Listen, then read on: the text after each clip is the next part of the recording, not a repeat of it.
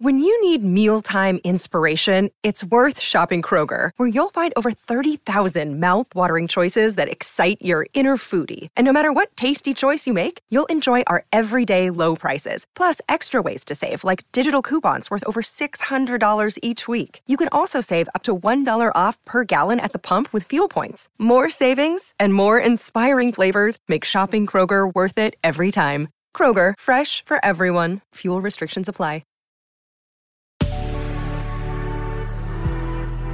Good risings. I'm Marie Burns-Holzer, and this is Spoonful of Spirituality.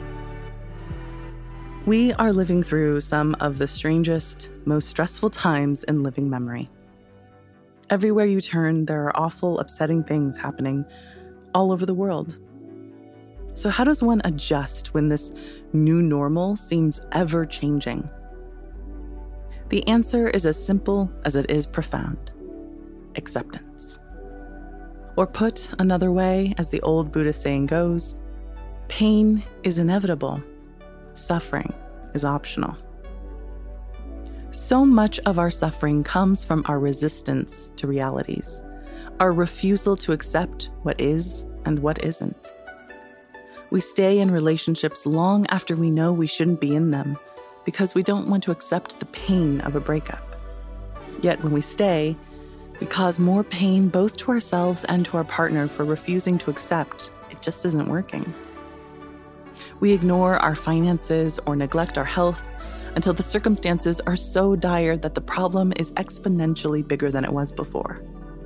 We refuse to acknowledge the dangers we see because we don't like that they exist and we don't want them to be real.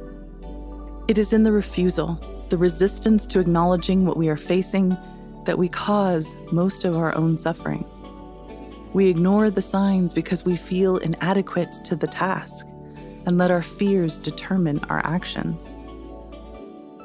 Acceptance of discomfort and pain allows us to move directly into processing and dealing with what is causing it. To be alive is to know pain, and there is no avoiding that.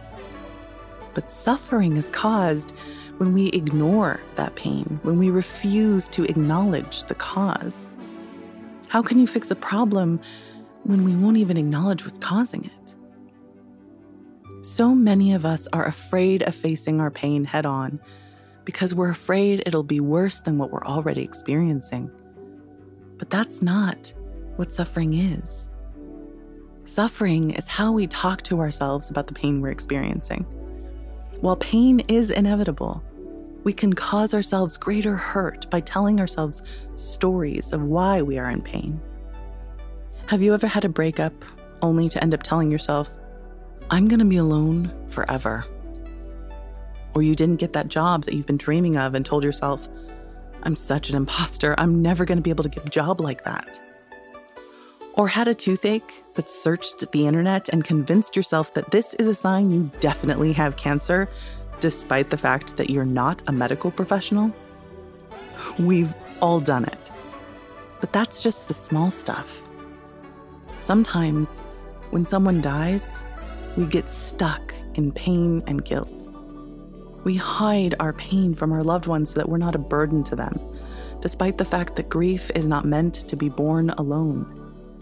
Survivor's guilt is a common experience for people in violent areas.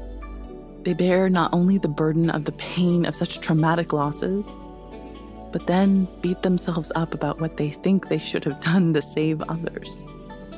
Sometimes we tell ourselves these awful stories that we deserve it, that if only we had done something differently, that it all would have been better.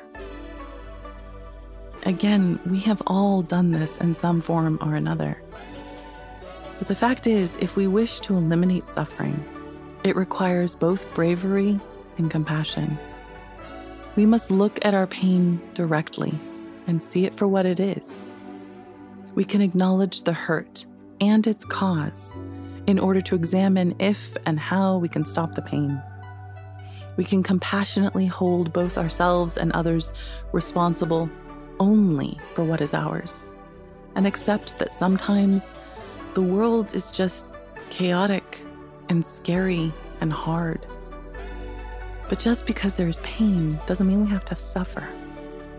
pain can be a catalyst for change, if only we are willing to see it for what it is.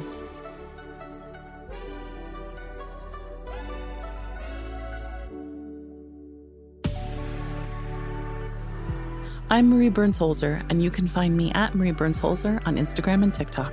Thank you so much for listening to Good Risings today. If you enjoyed this podcast, please let us know by leaving a review. We love to hear from you. Now go be excellent to yourself and to each other.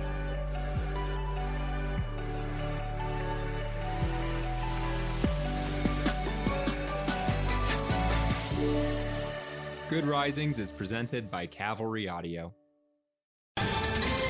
Ohio, ready for some quick mental health facts? Let's go. Nearly 2 million Ohioans live with a mental health condition. In the U.S., more than 50% of people will be diagnosed with a mental illness in their lifetime. Depression is a leading cause of disability worldwide. So why are some of us still stigmatizing people living with a mental health condition when we know all of this? Let's listen to the facts and beat the stigma. Ohio, challenge what you know about mental health at beatthestigma.org.